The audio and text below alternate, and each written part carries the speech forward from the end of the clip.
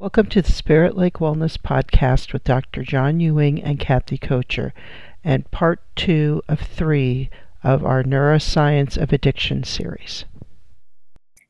I remember reading a study. I don't remember who did it or when or any of that, because those are details that my brain doesn't do a good job of tracking. But it was basically saying, the takeaway that I got was, if you have a traumatic experience, a car accident, something like that, and you play Tetris within so many hours, the memories of that event are stored in a way that is different, that does not result in post-traumatic stress disorder. And I thought that was fascinating, and I have no idea why. I love Tetris, so I'm like, is this why things don't bother me? Well, that is interesting, and to think about trauma reprocessing. So to treat trauma and somebody with PTSD, the cognitive approaches can be helpful, but oftentimes those approaches are inadequate. Whereas if we create a more somatic experience, as in people viscerally feel those feelings at the time that they're experiencing those memories, then you can often come up with the so-called answer, which is basically, how do you reconsolidate those memories in a way that makes sense in your current situation? So what you're describing basically is a program called prolonged exposure, where you encourage the person to re-experience through memory what happened to them, and to sit in that long enough to feel uncomfortable and to realize that nothing bad is going to happen. And then over time, they learn that I can have these thoughts, and yes, it can be uncomfortable, but I'm going to be okay. Yeah. And it's not something I would use with children, but there's different things that you can do with children. But it's like any treatment approach, that it's going to be right for some people. It's not going to be right for everybody. Right. Yeah. What's interesting is that a lot of times people push away those difficult feelings because they are afraid of being overwhelmed. Right. So to a certain extent, a part of who we are as a self is that collection of plans and intentions that we've gathered in the frontal lobe. So when that's suppressed, it almost feels like a little bit of death, because those plans and intentions go out the window, and we're no longer in that world. We're in this other world of fear and rage, and who we thought we were and what we thought we were going to do is not available to us. And so people fear that state of overreactivity, which is almost, it can be an out-of-body experience. People can experience being scared out of their wits, or scared out of their skin, and actually have that observer experience where they watch themselves reacting without being able to intervene. Yeah. So when people fear that condition of being reactive and being out of control, then they push away anything related to those feelings because they don't like that. A good example is a young person that's afraid of spiders, and they see a piece of lint on the carpet, freak out, ow, spider, and of course the parent might pick up the piece of lint and say, it's a piece of lint, here, and the kid won't even look at it, because they're more afraid of that fear than they are of the of that spider or piece of lint. And so it's a really interesting mechanism. So what are the ways that you've found helpful to deal with people in a psychotherapy session? People come in and they tell you their stories, and they talk about how they feel. And Well, You'd think, but usually talking about how you feel is something that is a goal that we work towards. Because when people get shut down early on, they don't, or if they're using drugs or alcohol, emotional growth, coping skills stop because the coping skill becomes the drug or the alcohol. So it's important to find out the age at which they started using, because then you kind of have a sense of where you have to kind of meet them where they're at. But one of the big things that I spent a lot of time working on is feelings identification. Start with the 4 basics: happy, sad, mad, scared, and I've worked with people that knew one of those. They knew mad, but they didn't know happy, they didn't know sad, they didn't know fear. So figuring out how to help them recognize what that feeling is cognitively, and then try to break that barrier to get it from their head into their body. Where do they feel it? And get to recognize what those signs are. And that can take a really long time. And then you expand to other emotions, because I believe there's 8 or 10 core emotions that are expressed universally in the same way. And so even with adults, I'll use flashcards and practice mimicry, practice charades. What's that? Happy? Yeah. Scared? And make the face in an exaggerated way. Because, when you smile, you can't help but kind of feel a little happy, right? And when you make an angry face, you kind of feel a little angry. And so if you make a confident face, with the appropriate posture and a little head waggle, you start feeling a little confident, and then you start naming those and you start teaching those. It's a similar thing to kids that are people that are on the spectrum, because they also have a deficit in an awareness and knowledge of emotions. And so there can be some good work done just doing that basic feelings identification work. And not all therapists do it, but it's super important, because I used to make the assumption that because I know my feelings, I know where they live in my body, I know what they feel like, I know what they're called, I understand them cognitively, physically, emotionally. Well, everyone else must too. How could you not? We all live in bodies. Yeah, no. Completely different animals. So have to check in and say, so when you feel happy, where do you feel that? And I used to do an activity with kids where I had a little gingerbread outline and a box of crayons. And I'd say, okay, pick a color that represents happy for you and draw where you feel that on your body. And, go through the different emotions. And the best example I ever got was someone who took a yellow crayon and drew a squiggly line all the way around the gingerbread creature. And I said, well, what's that? He goes, well, that's how I feel when I'm happy. It's just like everything quivers. And I thought, all right, that's a kid that's in touch. That was cool. But sometimes you see people that just say, yeah, anger. Yeah, that's my left knee. I feel anger in my left knee. And I'm like, okay, we're going to work on that. So getting someone to come into the office to talk about their feelings, sometimes we have to work towards that. It can be a lofty goal.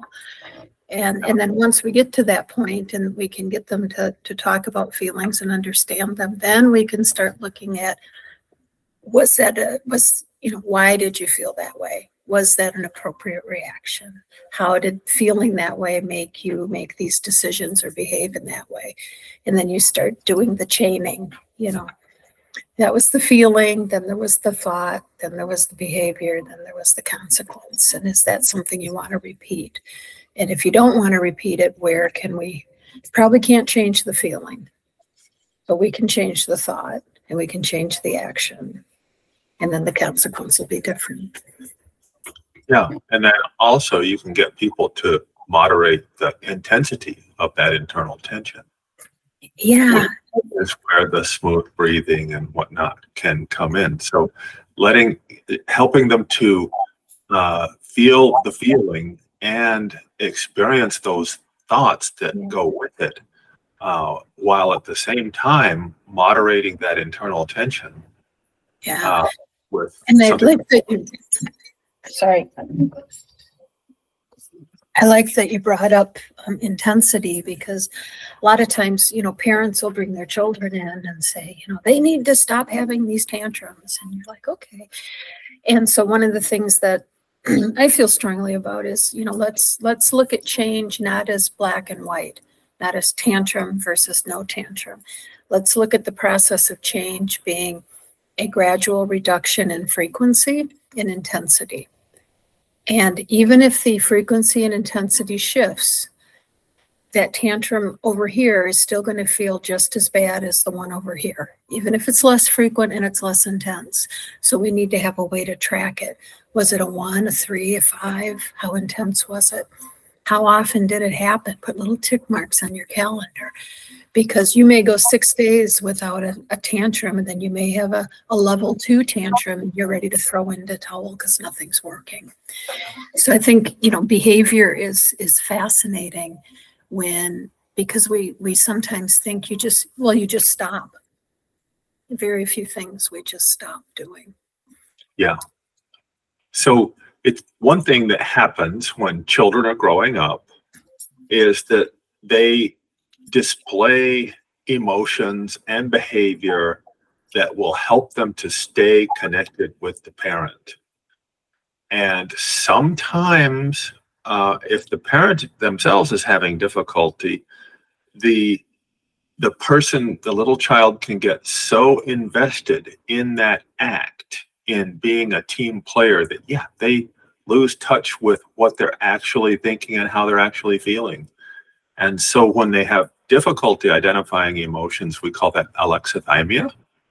And yes, it can be difficult to get people back into their body, thinking and feeling what they actually feel, as opposed to what they think they're supposed to feel or think. And you're right, that interaction and the ways we learn to get the attention and to shift the focus. And sometimes somebody in the family is the barometer. There may be this incredible dysfunction within the family, and it's expressed in the behavior of one family member. Yeah. You look at that and you're like, okay, let's shift this over here, and all of a sudden that behavior reduces. It's like magic. It's amazing. Yeah, it is fascinating. And the compartmentalization that people can get into is another almost one of those tragically interesting subjects. The thing is that a lot of times these tensions and emotions and thoughts are continuing and going on irregardless of whether or not we're paying attention to. Yeah. We can get very good at directing our attention towards a series of scripts about how to be a good person. And in the meantime, our actual state is quite different. And so then during moments of urgency and intensity, then when that frontal lobe is suppressed and our usual good person scripts are not online, then sometimes that unexpected behavior is unfiltered and is not shaped towards our interest or the interest of people around us. That is a fascinating concept, and one that I experienced yesterday and noticed. I love to go hear live music, and I love to dance. I will not dance by myself. I will not be the only person dancing by themselves in front of a live band. It's just nope. But put me in an inflatable T-Rex costume, and I will dance in front of the band for, I think I was there for 40 minutes, just dancing, having a good time in this inflatable costume, talking to people, how you doing? You having a good time? Yay, all right. because it was a step away from my norm, my behavior norms. Me, Kathy, does not do this. But me in a T-Rex costume going under the name of Rexy, oh yeah, she's an animal. And again, so same thing when you step outside of what you think are the prescribed norms. Right. And that, again, that risking social defeat. It's like, gee, you step out of the costume and you're golden. And to a certain extent, we see this on the internet, in social media, where people are, they're less afraid to be inappropriate. Yeah, because you're there's a huge amount of social defeat on that social media. Yeah, because you develop this alternate persona, and it doesn't matter if they get defeated because it's not your core. It's not you. Yeah. No, it's a really interesting process. Boy, howdy. And then to see how substance use can cause those adaptations that just ramp up the intensity of these processes. Yeah. Is that because of the disinhibition? Partly. So there's the desire for disinhibition, and then there's the desire to avoid disinhibition.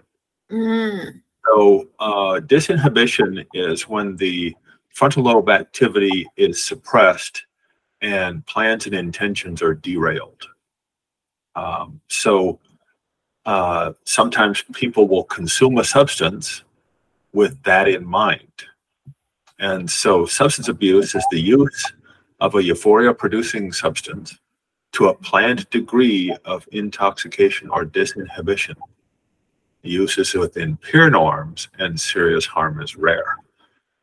That's our definition of substance abuse. And the reason that it's abuse is that anytime you try to get high, the adaptation to that substance is going to result in a low. And because our brain is so good at adapting, there's actually going to be more low than high. So it's you're letting the air out of your own tires. So yeah, it's so that's one form of disinhibition, the euphoric type. But then the other types of disinhibition can be from fear and rage.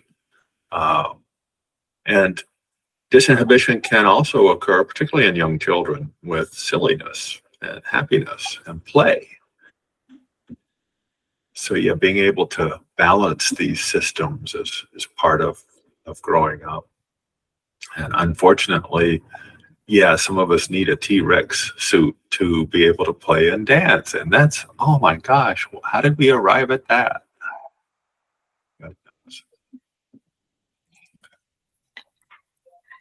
Are you asking me? Yes. How did we get so dignified as to lose that play and fun and spontaneity? Oh, gosh, yeah, that is a great question, because there's all these punishments that we get. The social world is not kind, and I think we learn it very young. You don't run through the store, you walk. You're taught in school, you walk on the right side of the hall. You raise your hand before you talk. You get permission to go to the bathroom. You learn all these social things that you're supposed to do. And oh, heavens, I mean, we all know, I'm sure every single one of us can remember that one kid in elementary school that was running down the left side of the hall, or got up and walked out of the room without getting permission, or just wasn't conforming the way they were supposed to conform. And then, maybe they disappeared. Maybe they started to conform. I don't know. But it can be, we can get punished in subtle and not subtle ways for not conforming. And then we internalize it. Yeah. Like we have those interjected voices. At some point, I don't need to hear my parents. I don't need my mother to tell me to get my elbows off the table anymore, because my voice inside my head says, get your elbows off the table. you know. Yeah. Now these experiences of social rejection when we're growing up can definitely leave a mark, and it definitely hurts. You talked about punishment. Turns out that that word pain is related to penalty or to punish, and also to pile on. So it's a cousin of the word poetry, which is poesis, to pull together, to pile up. Of course, there's no poetic justice in some of our suffering and in the pain that we have. But yeah, the need to avoid tissue destruction and also to avoid getting kicked off the island, very important to us for our survival. So when social groups are forming, say, during middle school, and then, somebody tells you, oh, I'm sorry, but I don't, so-and-so over there, so use a third person, so-and-so don't want you sitting with us anymore. It's like, oh my gosh, social defeat, pain, right, fear, rage, all those things are very activated. Yeah. And we sometimes attribute that to, I don't have the right shoes, or I'm not wearing the right clothes, or my makeup isn't super expensive, or I don't know, I need a different haircut. We try to morph ourselves into, either through purchasing or some other kinds of acquisition, into the kind of person that's going to be socially acceptable. Yeah. And and the people that we look up to, the people that we hold in high regard, are the people that break those molds. Yeah. Which I find fascinating. Yeah. Enviable spectacle. Beauty is an enviable spectacle. Yes. And that envy is a fascinating phenomenon all of its own. Envy and jealousy. It's like, oh, we see our position in the pack, our ability to influence the opinion of others, the attention that we might otherwise have being diverted away by this other enviable spectacle. Well, it took me so long to figure out the difference between envy and jealousy. I was so proud when I did, but envy is someone having something I want. I am envious. I want that. Jealousy is being afraid that someone is going to take something away from me. Yeah. Okay. And I was surprised at how long it took to figure that out.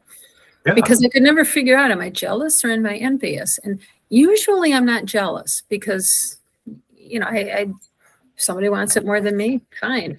But envy, I get envious sometimes. I wish I had long, beautiful hair. I wish I had a better car. I wish I had,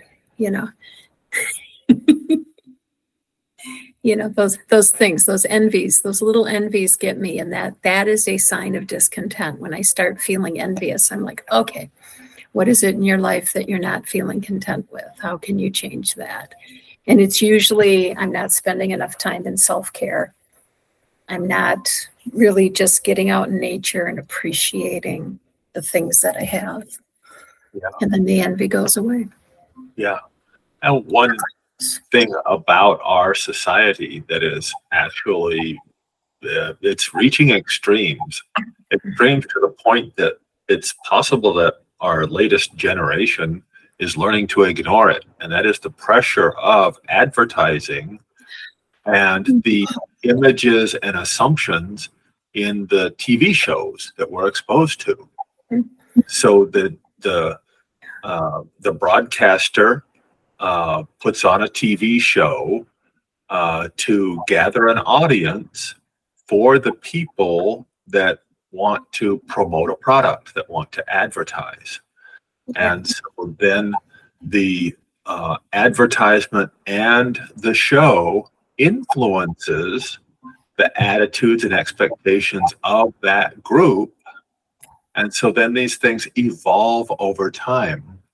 And the show becomes more and more about attracting that audience and reinforcing a particular standard, and then showing how you're inadequate because, you're going to have major social rejection if you don't, you're going to have pain and suffering.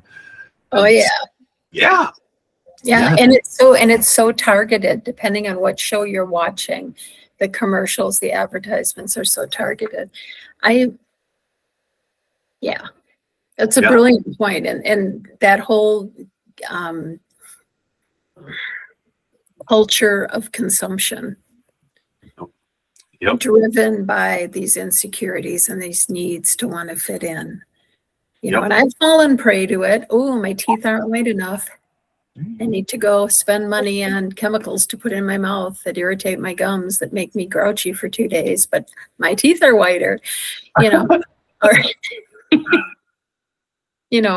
long fingernail. Oh, I should have manicures. I should have beautiful long nails. Well, yeah, I could, but then I can't play the guitar. So that's not going to work. But you have to, I think at some point you have to get to a certain emotional maturity that is not connected to age, where you can walk away from those things and say, these things are not about me. These things don't matter. Yeah. Yeah. When we're younger, there's only the present moment and the next few minutes. And of course, any toddler knows that. They know if they don't get it now, it will never happen. Right. Right. And when we get a little older, I think our sense of time expands. Mm-hmm. And so with the cortex, when it's activated, we got that sense of time. But the brainstem and all of these intense reactive emotions, I don't think they do have that sense of time. I think they still have to have it now, and this is the only thing. And learning to negotiate those things is pretty important. Yeah, I used to I use the hand model of the brain a lot, and it's very visual, so I'm not sure how it'll translate in a podcast, but basically I hold my hand out, palm facing away from me, and I say, okay, this is your brain. And I put my other hand on the wrist. I go, this is your brainstem. This is your breathing, your heart rate, all that. And then I put my thumb in my palm and I say, that's your amygdala. That's your automatic response. That's the part of you that's going to get you running when you think you see a bear. And then you find out it's a squirrel and you're embarrassed. And then I take my other 4 fingers and I fold them down over my thumb and I go, this is your cortex. This is your thinking brain. So when something activates your thumb, your fingers fly off and you can't think. So you got to figure out how to calm your thumb down so your fingers can come back down and your cortex can get re-engaged.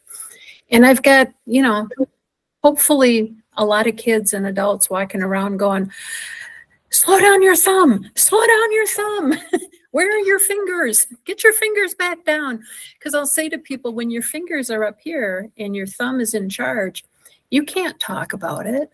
You can give the best, most logical argument in the world, and it's not going to go anywhere because the cortex isn't engaged. The thinking isn't going to happen. So this is something that dovetails into a question that I have that I would like to get therapists' input on.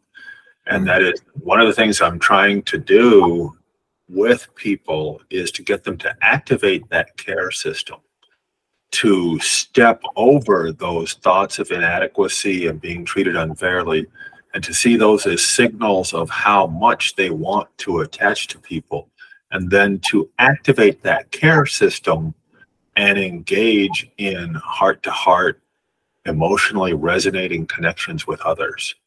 And that certainly is very comforting and can be helpful, but it makes me worry that a lot of those past traumas and a lot of those fears and that rage is then unprocessed. And how do I get people to where they can connect with others without that? I think some people call it spiritual bypassing, without bypassing the work that they might do. Right. That's an interesting concept, because some of the work that they need to do can be done once they have a tribe, once they have that group that they feel connected to. Sometimes they need that safety to be able to do the work. Other people, one-on-one therapy, do the work in those sessions, work through that anxiety and that fear about joining a group or a tribe, and then, move forward that way. I think it's unique to the person. I don't think one way of doing it is going to fit for everybody. I know in my experience, I have kind of a litmus test. Do you know your emotions? Do you know where they live in your body? Can you identify what your triggers are? Are you committed and have evidence that you haven't been using for a period of time? Okay. Would you like to come to a group and work on social skills and just hang out for 2 hours a week? Gets you out of the house. Would you like to try that? I want a 1-month commitment. And then we talk about the barriers. Well, I don't have a ride. We can get you a ride. Well, I'm not sure about work. Are you working right now? No, but I might. Okay, well, until you do, let's try this. And we just start working on chipping away the barriers and the reluctance. And the other thing is unrelenting positive regard. When I was organizing these groups, every person in that group got unrelenting positive regard. I thought every single person was amazing, and I would tell them that. And they did great stuff. And if we were doing a project or an activity, I would walk around and say something positive about every single one. Even if we were doing something as simple as, drawing something on a piece of paper and one person just went boom and did one line, I'd say, that is a straight line. Good job. What does that mean to you? And people respond to that. They like that. Who wouldn't? Who wouldn't? It's like having your own personal cheerleader or your own band following you behind with music everywhere you went. That would be super cool too. So there's a couple of people that might have difficulties with that. And that is the people that are so locked up with self-esteem issues and so afraid of social defeat and rejection that they have great difficulty risking saying anything or even being present. And those are the ones that you do a long-term approach to getting them into a social group. You mark change in smaller increments. And you look at, okay, let's work on unlocking some of that stuff. Let's look at starting to experience emotions and not having them be scary. Let's watch Inside Out, which is that great animated movie about all these emotions inside this little girl's head and how they act and why they do what they do. And that can be a fun thing to do. There's a lot of things you can do, and then adjust. The therapist has to adjust their expectations. This is not going to be 3 sessions and you're ready for group. This is someone who's locked down really tight. They're going to need more time to start trusting one person, and that one person might be you. But once they do that, then maybe they can trust you enough to try trusting a few other people. Thank you for listening to the Spirit Lake Wellness Podcast. Spirit Lake Wellness is a 501c3 dedicated to health and wellness education. Learn more at spiritlakewellness.org.